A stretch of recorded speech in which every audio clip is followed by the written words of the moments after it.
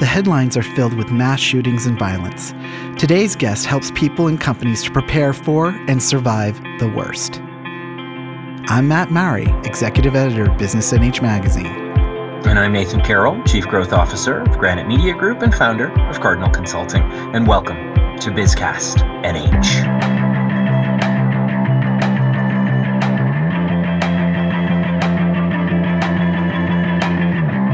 So Matt, yes, I had my first encounter with our guest's company at my first encounter of Made in New England back in December, and the conversation I remember having was that there was more to it than just, say, firearms training or something like that. And we had a in-depth conversation, and I'll let Rob tell the story in a little while, but in terms of who they are. But it was fascinating to me that this company is out there, and what they're doing. And I know you've spoken to him as well, and included him in his expertise, as it were, in some articles. But I'm just fascinated by it, and it's also quite honestly, it's a little bit scary to think about, because we have to think about these things these days, but it's real. That stuff is real, and they are actually providing a service, a really integral service, I think. So I'm kind of excited. I don't know about you.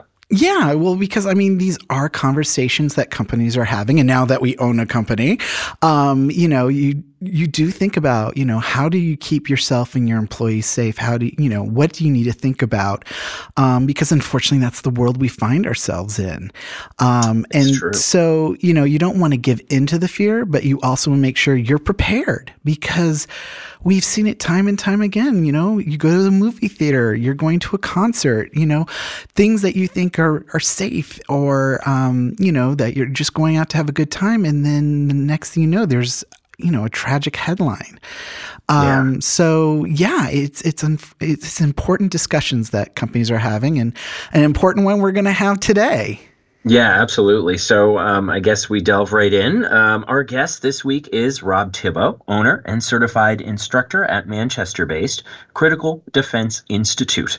For over 13 years, Critical Defense Institute has focused on the education, training, practice, and assessment of lawful self-defense skills. These skills are taught and evaluated by learned instructors under the supervision of qualified safety officers within the group of other qualified and engaged participants. The goal of CDI is to create an environment for advanced defense training, which I think is really fascinating. Rob, welcome. Thank you. Thanks for having me. Yeah, it's our pleasure. You have a background as a firearms instructor, an extensive career, but CDI is more than firearms training. So why did you decide to start this business? And tell us a little bit more about everything that you are doing. Sure. So actually, we started back in the early 90s. I started teaching martial arts. So I'm a lifelong martial artist and martial arts instructor. So I started teaching in 92. I started my own martial arts school in Manchester, right on Elm Street, actually. Nice. In 93. And that's pretty much what I focused on until around 2002, 2003, and started getting into more of the firearms portion of my business. And then that really took off, and that's pretty much what we focus on for the most part today. We do military, law enforcement, civilian, and corporate firearms training, defensive firearms training. We do reality-based force-on-force training, active shooter. We do passive active shooter threat mitigation, and we do armed active shooter threat mitigation. So passive active shooter threat mitigation would be something that we would teach in school systems. Oh, yeah. Thank you. So, obviously students, teachers, faculty, staff members, K through college. And then the armed version would be in the civilian sector, as well as actually in the law enforcement. We just had Central and Southern Maine Regional SWAT down for training last October, and we focused on some active shooter training and barricaded subjects and hostage negotiation and canine work. So our work really is pretty it's pretty wide as far as what we do. We scaled the business so that we're always busy. So whether we're doing civilian firearms training or we're working with law enforcement agencies, we also do tactical medicine as well. So in fact, that's how we met back in, I want to say 2016. I think we met the Made in New Hampshire folks. Yes. It was we went in a very interesting manner, and that's how we came to the New Hampshire Made in New Hampshire Expo, where we're nice between potpourri and cookies and and candles and paintings, and then there's us, and people are like, well, what are you guys doing here? This is great. We've actually really get a very good reception when we're there, which is not what I expected, to be honest. Right, and so that's kind of what I was going to ask you too about being at that show or shows like that. What are the conversations you're having with folks when they see you and they realize, wait a minute, he's not potpourri or candles or whatever else, but he is this. And so, what are those conversations then like? It's surprisingly really good. I thought at first people were going to be like, "Oh my gosh, what are you doing here?" And we actually get a very warm reception from people. We actually do very well at the Made in New Hampshire Expo, business-wise.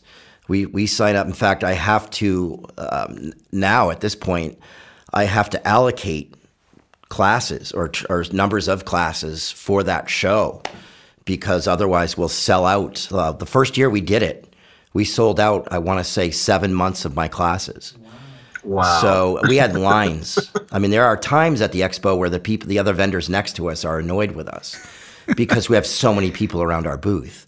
And it was shocking to me. And we have so many people that come to us and say, thank you so much for being here. We really appreciate you being here. And obviously this resonates with folks. So what is it about what's going on in the world now, or what's going on in people's lives, that's driving this interest? I think people are starting to realize that it's on them to take their personal safety, to take on their personal safety, to take responsibility for their own personal safety. And I think with everything that's happening around the country and around the world, quite frankly, that people are just now realizing, hey, if something bad happens, the only person that's going to be there for me is me. Or, who's going to protect my wife, my family, my husband, my grandparents. The only person that is going to be there to protect you in an active shooter situation, let's say, is you. You're the first line of defense. You are the first responder that is going to have to take care of that situation. And I think more and more people are coming to the realization of that, and they're taking on that responsibility themselves. It is a breadth of services that you have, that you offer, and that you've built the company around. But that also takes a lot of expertise. So how do you go about getting expertise, or finding the people with expertise that can talk to a company about what to do to protect employees during an active shooter versus, teaching law enforcement professionals versus the person coming off the street that wants to learn how to handle a gun? Sure, and that can be difficult sometimes, because one day I could be teaching somebody who's never touched a firearm in their life, and the next day we could be doing barricaded subjects and tactical entries, canine training with law enforcement agencies. So it's a pretty wide gap of customers. I can tell you that our average customer is not a gun enthusiast. Our average customer is somebody who's just, again, someone who wants to take on their personal safety, the responsibility of their personal safety, and not have to rely on other people. And that's really from people from the ages, I would say our demographic is probably somebody in their mid-30s to, I have people in their 70s and 80s that take classes from us. So, the necessity, we started off with just doing defensive firearms training, and the business has scaled to tactical medicine, active shooter threat mitigation, and then, of course, getting into the law enforcement end of it, just having a training facility where law enforcement agencies can come in and train. And, we have state-of-the-art equipment and give them, a lot of departments can't afford that type of gear. And don't, quite frankly, don't have a lot of these departments don't have people to facilitate the training.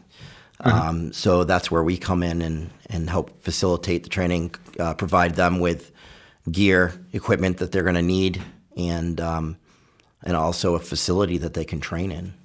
Wow. So how did you get into or gain this experience? Did you have a military career at all? I had a very, very, very, very short stint in the military.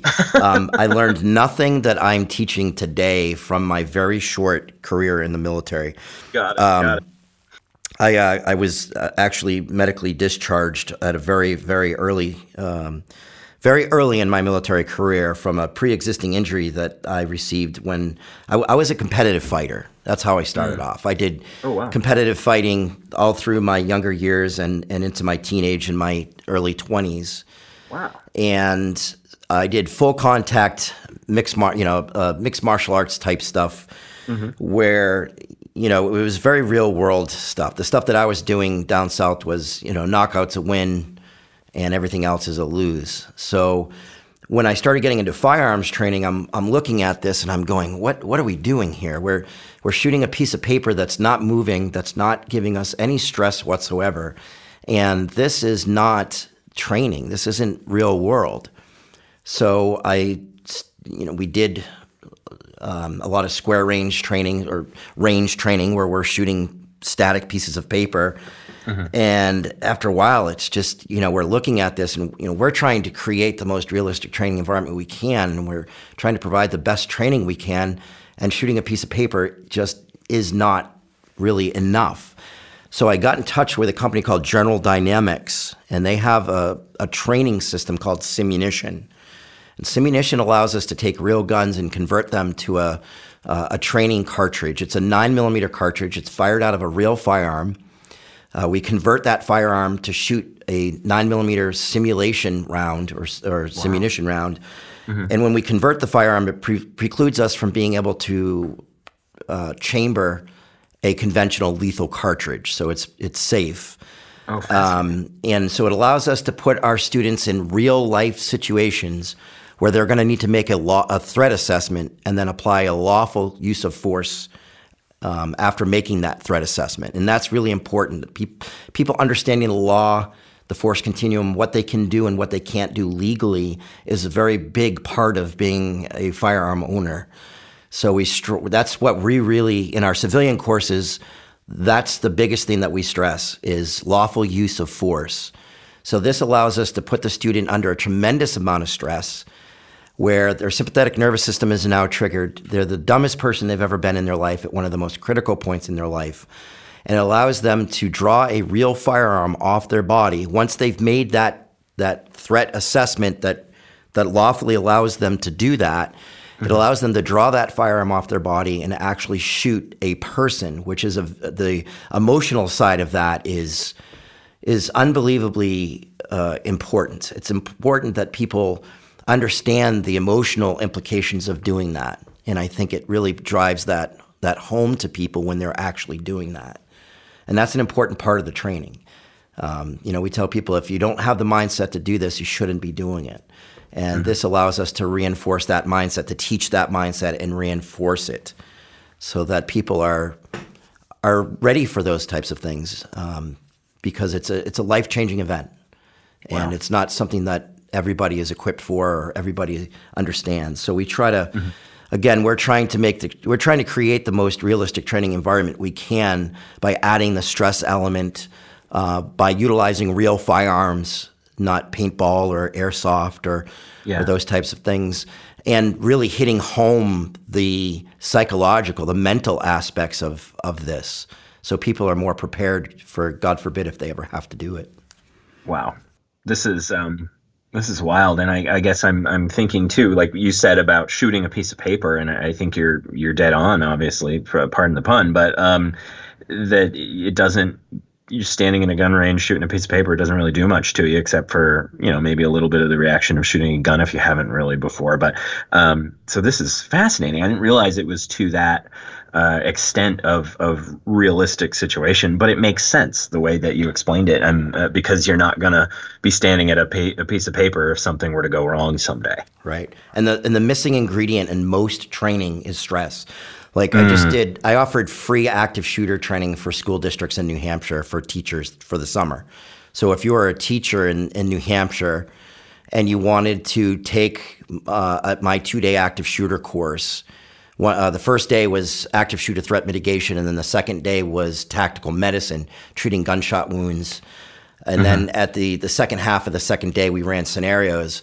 We ran those teachers through real life scenarios where they actually had to barricade a room. So in my facility, we have a fully furnished apartment, if you will. And so we set it up so that they have to identify the threat, where it is, communicate to other sections or other teachers that are located in other areas of the facility, and then decide whether they're going to evacuate, get out of there, or if it's better for them to actually actively barricade. So we're talking about teaching them communication. First, before that, identifying that there's a threat, and then deciding what to do with that threat. Do we need to communicate that right now, or do we need to go to a safer place and communicate that? Do we actively try to have an egress option? Do we try to get out of here? Or is it safer for us to actually lock down and barricade? And we actually put them in situations where they're going to have to barricade. We put all kinds of things in that room that will allow them to barricade. And we do a test teach on the first iteration so they understand how important this is and how important it is for everybody to be involved in an active shooter situation, so that there aren't people just standing around watching. I always say if it's not nailed, glued, screwed, or permanently mounted somewhere, it needs to come and get somewhere where it's going to go to use, ideally in front of the door. So we do the test teach, and they usually fail miserably on the first one, but they understand the sense of urgency and determination that they need in order to survive this situation. And then we actually teach them how to use common things that are in the classroom to help barricade that door, in swinging, out swinging, how to deal with windows, glass, those kinds of things. And then we teach them how to deal with that threat if by some chance that threat does make it in that room. So we teach countering as well. So it's options-based active shooter threat mitigation, and we actually have instructors that actually try to make entry into that room, and we're firing guns. I mean, we're adding stress to the to the scenarios. We have, in situations, we'll put wounded people. We have prosthetics that actually bleed. So we'll have instructors that are propped in the rooms or in the hallways, where we'll actually have them with gunshot wounds that are actually bleeding. We have prosthetic inguinal trainers where they're going to have to wound pack, and then we have tourniquet trainers that actually bleed. So they need to know, when they're going to start doing that pre-hospital trauma life support, when not to. So it's a very immersive, very comprehensive active shooter threat mitigation program, and at the end, everybody experiences what it's like to be involved in an active shooting and what it's like to have blood and gunshot wounds and the stress. Wow. So that then when they walk out of there, they're much better prepared. I'm a parent, and it's frustrating to me that school districts aren't doing more of this training, and it's unfortunate that they're really not. Well, you are certainly immersed in it and doing it well, it seems. We're going to take a quick break. We'll be right back. McLean Middleton is a full-service law firm with over 100 attorneys and 25 paralegals throughout its 5 offices in Manchester, Concord, and Portsmouth, New Hampshire, and Woburn and Boston, Massachusetts. For over 100 years, they've been providing exceptional legal services to businesses, individuals, and nonprofit organizations across the region. Visit McLean.com for a complete list of practice areas and attorneys. We're back with Rob Thibault of Concord-based Critical Defense Institute.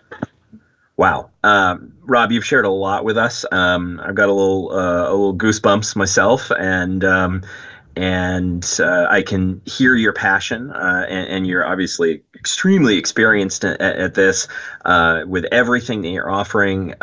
If I am say, an owner of a company, and I reach out to you, what are you able to provide?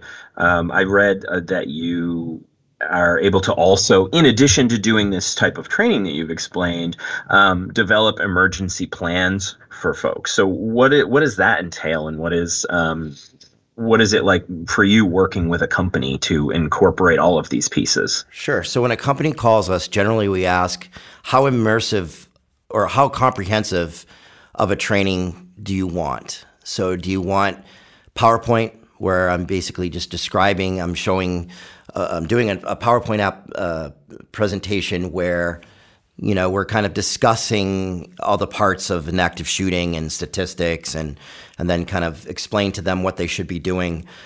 Or do you want that along with some more immersive type training or kinesthetic type training, where we're going to now go in and we're going to put you through some of this?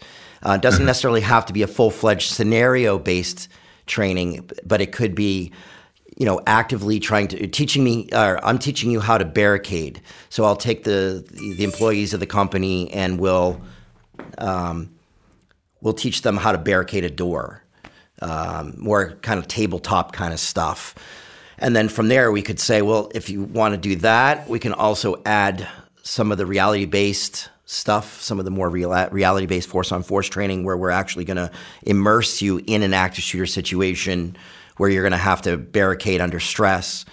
And then we do a tactical medicine element. So I have paramedics and EMTs on my staff that are actually there to teach the tactical medicine or the pre-hospital trauma life support side of it. It's treating. We already know what the mechanism of injury is. It's a gunshot wound, so we'll go through using tourniquets, packing wounds, using occlusive dressings. If we have open pneumo or if we have some type of open chest wound, so we'll teach how to deal with that.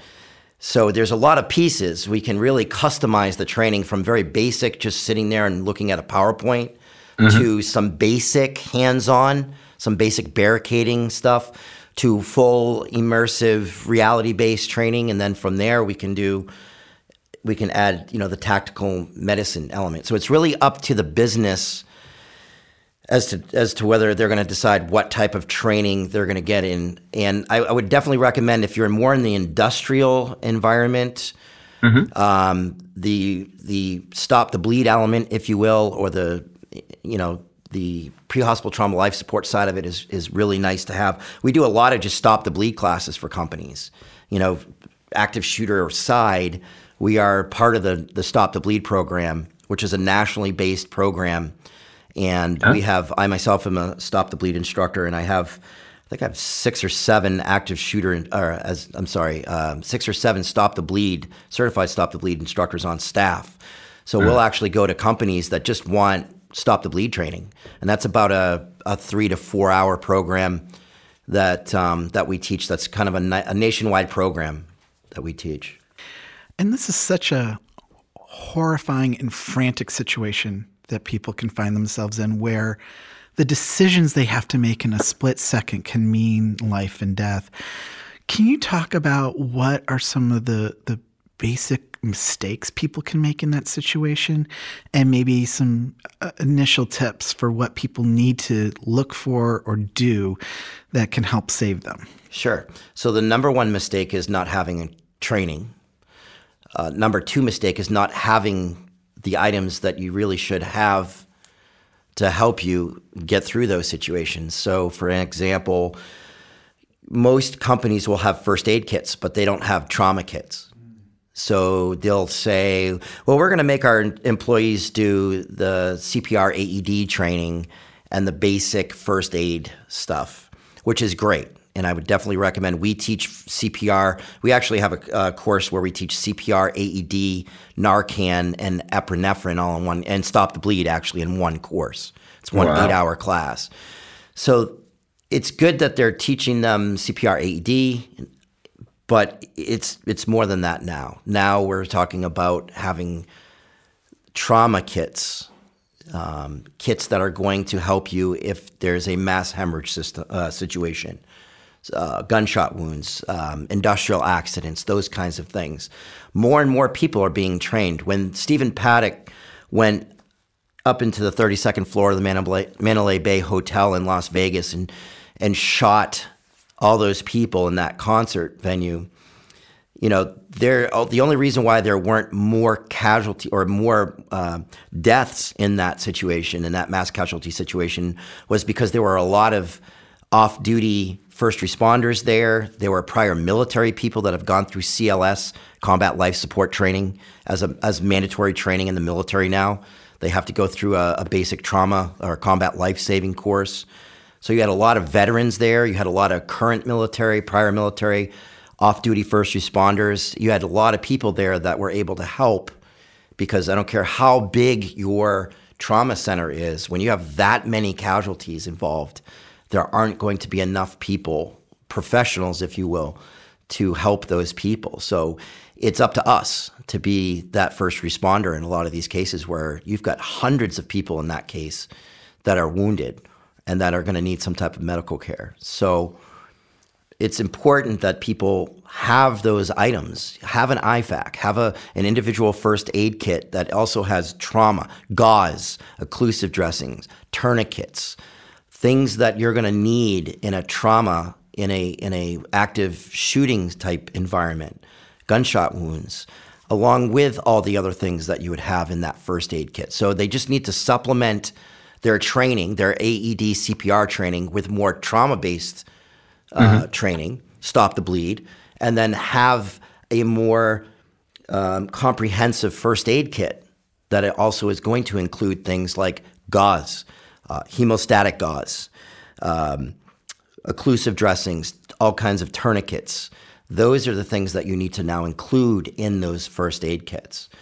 So, and then having the training to be able to use those items. And it's not hard.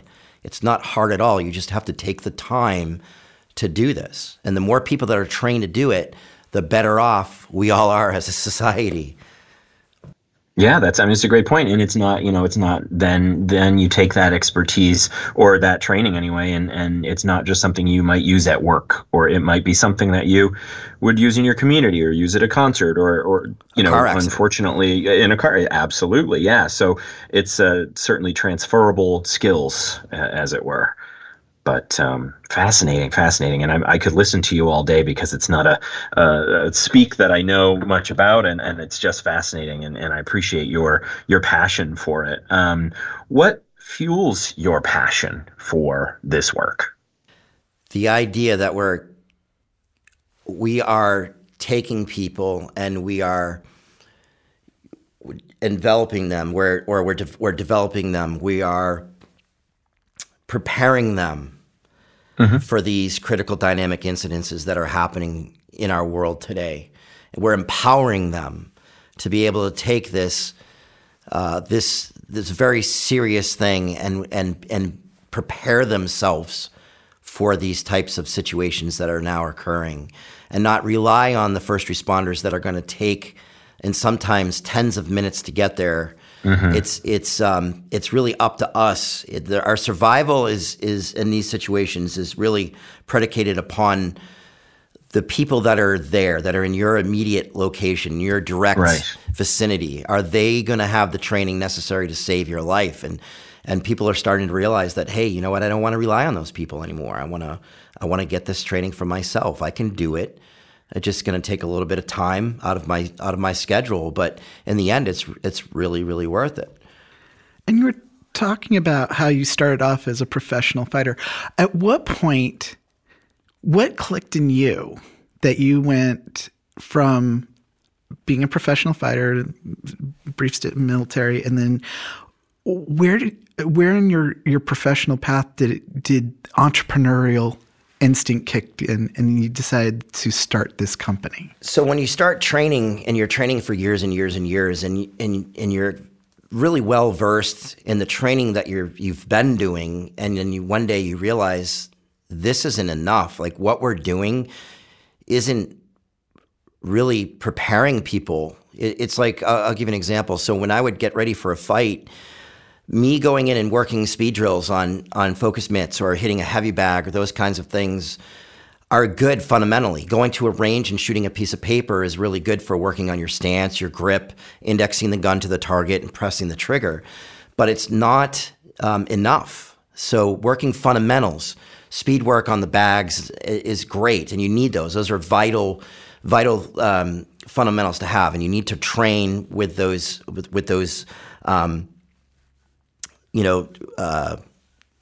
You need to train using those fundamentals or those training procedures, but it's not enough. So when we start getting into, I'll tell you what changed me. I was stabbed when I was 22 years old down in Florida, down in Tampa, Florida. And it happened very quick. It was very violent. And luckily, because I had a fighting background, it was fairly minor. But that really changed things for me because it made me realize that what I'm doing in the ring is very different than what's actually going to happen out in the real world.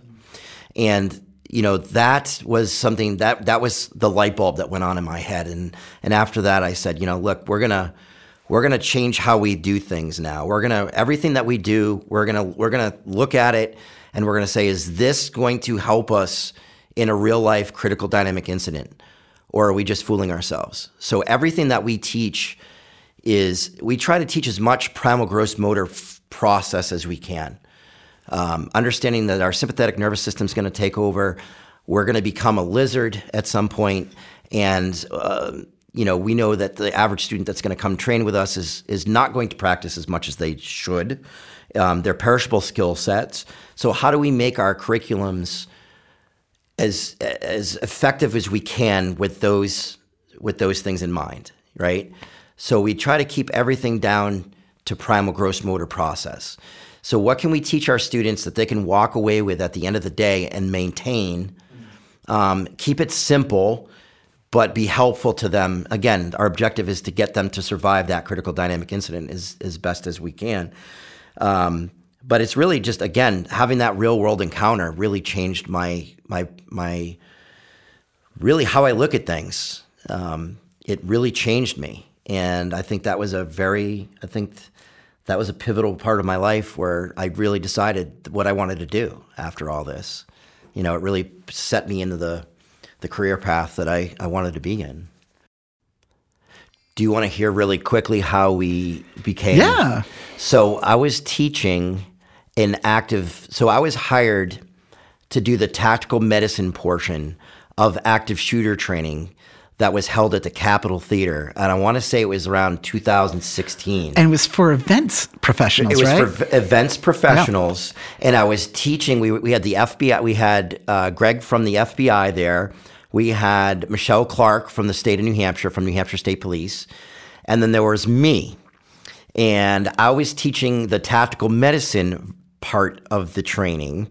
And we had an individual have a medical event right there in front of us. That's right. I remember Kelly and Heidi coming back and talking about this.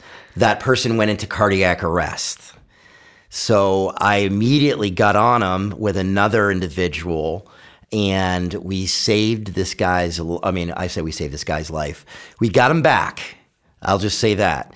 And I think it was, who was it that came to me?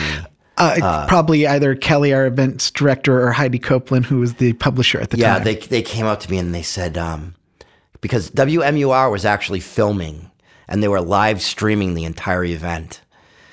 So WMUR wanted to interview, so they obviously interviewed me after because it was a big, that was a light bulb moment for them too. It was really a light bulb moment for everybody because we actually had a critical dynamic incident occur in a critical dynamic incident training. Oh, jeez. So they came up to me and they said, "You're a scary guy, but what you did was unbelievable." And we need more people out there trained in this stuff. It was and they actually asked me, I think somebody asked me, did you plant this guy in there? Now, this guy lost like 3 or 4 teeth when he went down. And it's like, geez, no, we didn't plant that. We would never do that. Yeah, they said that was amazing. And you need to come to the Made in New England and Made in New Hampshire expos so more and more people can be exposed to this kind of stuff. And that's how we got in between potpourri and cookies. And with everything going on, doesn't seem a week goes by that there isn't some sort of major event that is reported on. Does that continue to drive growth at the company? Is that driving demand in your services? And what's your plans for the company going forward? So it does. It definitely does. So during COVID, we were the busiest we've ever been. Yeah. Well, people had a lot of extra time on their hands, and a lot of people were concerned. They were concerned about some of the social issues that were happening in the country. There was a lot of social uproars in certain parts of the country, and people were concerned about that. There were politics. Politics plays a huge role. Every time that there's a presidential election or even a midterm election, it seems that we start to get busier because, again, people are concerned politically. They're concerned about some of the, the social things that are happening and some of the social unrest. They're worried about economy, in other products and other services. It's really slow down when people are worried about a slow economy. We get busier because people are concerned that bad things are going to happen. So we'll start to pick up, and people are scared. There are people out there that are scared about what's coming, and they want to prepare themselves the best possible way they can. So, elections really help us. Anytime that there's an active shooter situation, that will drive business. It's not really the way that I want to get the business, but it's there and it happens. And people, unfortunately, that's the reminder that people sometimes need to have to say, we need to prepare ourselves. We need to do this before it happens to us. I get a lot of people that have had situations happen to them, or somebody in their family, and they call me frantically, and they'll say, "Look, we had this happen to us, and we don't want it to ever happen again. Can you help us?" So we deal a lot of women. I would say our demographic, we deal with a lot of women. When I first started doing firearms instruction, we would have an occasional female in our class. Now I would say that. Well, I'll put it this way. I used to do women's only firearms classes, and now I stopped doing them because not the vast majority, but I would say at least half the class are now women. So I didn't have the resources to add an additional women's class because I have so many people that are taking the classes and most women don't mind being in a co-ed class at this point. So they just want the training. So it's really nice. It's really nice when I look in the room and I see all these women that are empowering themselves. They're tired of waiting for other people they're taking on responsibility for their own safety, and I love it. It's great. And a lot of women. So we are that's the nice thing about us is we are very family, very female friendly as well. So we do get a lot of women that come in that are either doing really a lot of firearms training, combatives. We teach a combatives course 3 times a week there, and a lot of TAC Med as well. But more and more women are getting involved in it, and it's really driving business quite a bit. It's a great demographic. It's great. Yeah. Absolutely. It's a demographic that we cater to now because now we're hiring, I have a female instructor on staff, and we're now offering holsters and gun options for women because, women wear fitted clothing more so than men. And so that can be a challenge as far as carrying a firearm concealed. So now there's a lot of companies out there that are manufacturing holsters and retention systems specifically for women that we didn't have even 5 years ago. Firearms now are being marketed or being designed and manufactured more towards women. And so we have to stay on that. And we pay attention to that in our classes because, like I said, there they're half our demographic now. And it's awesome. It's great to see them in the class. That is great. Yeah. Yeah. Well, speaking of great, it has been absolutely great having you share your passion, your story, and all about Critical Defense Institute. I knew a little bit, but I certainly didn't know that much, and I'm so thankful that you were here to tell the story and to share that.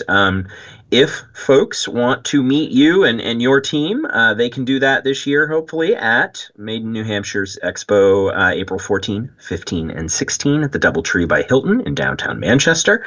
And thank you for being part of that as well, Rob. And thanks for being part of today. Thanks for having me.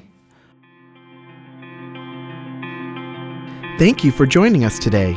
If you enjoyed the stories and information you heard on today's podcast, find more by subscribing to Business NH Magazine or visiting businessnhmagazine.com.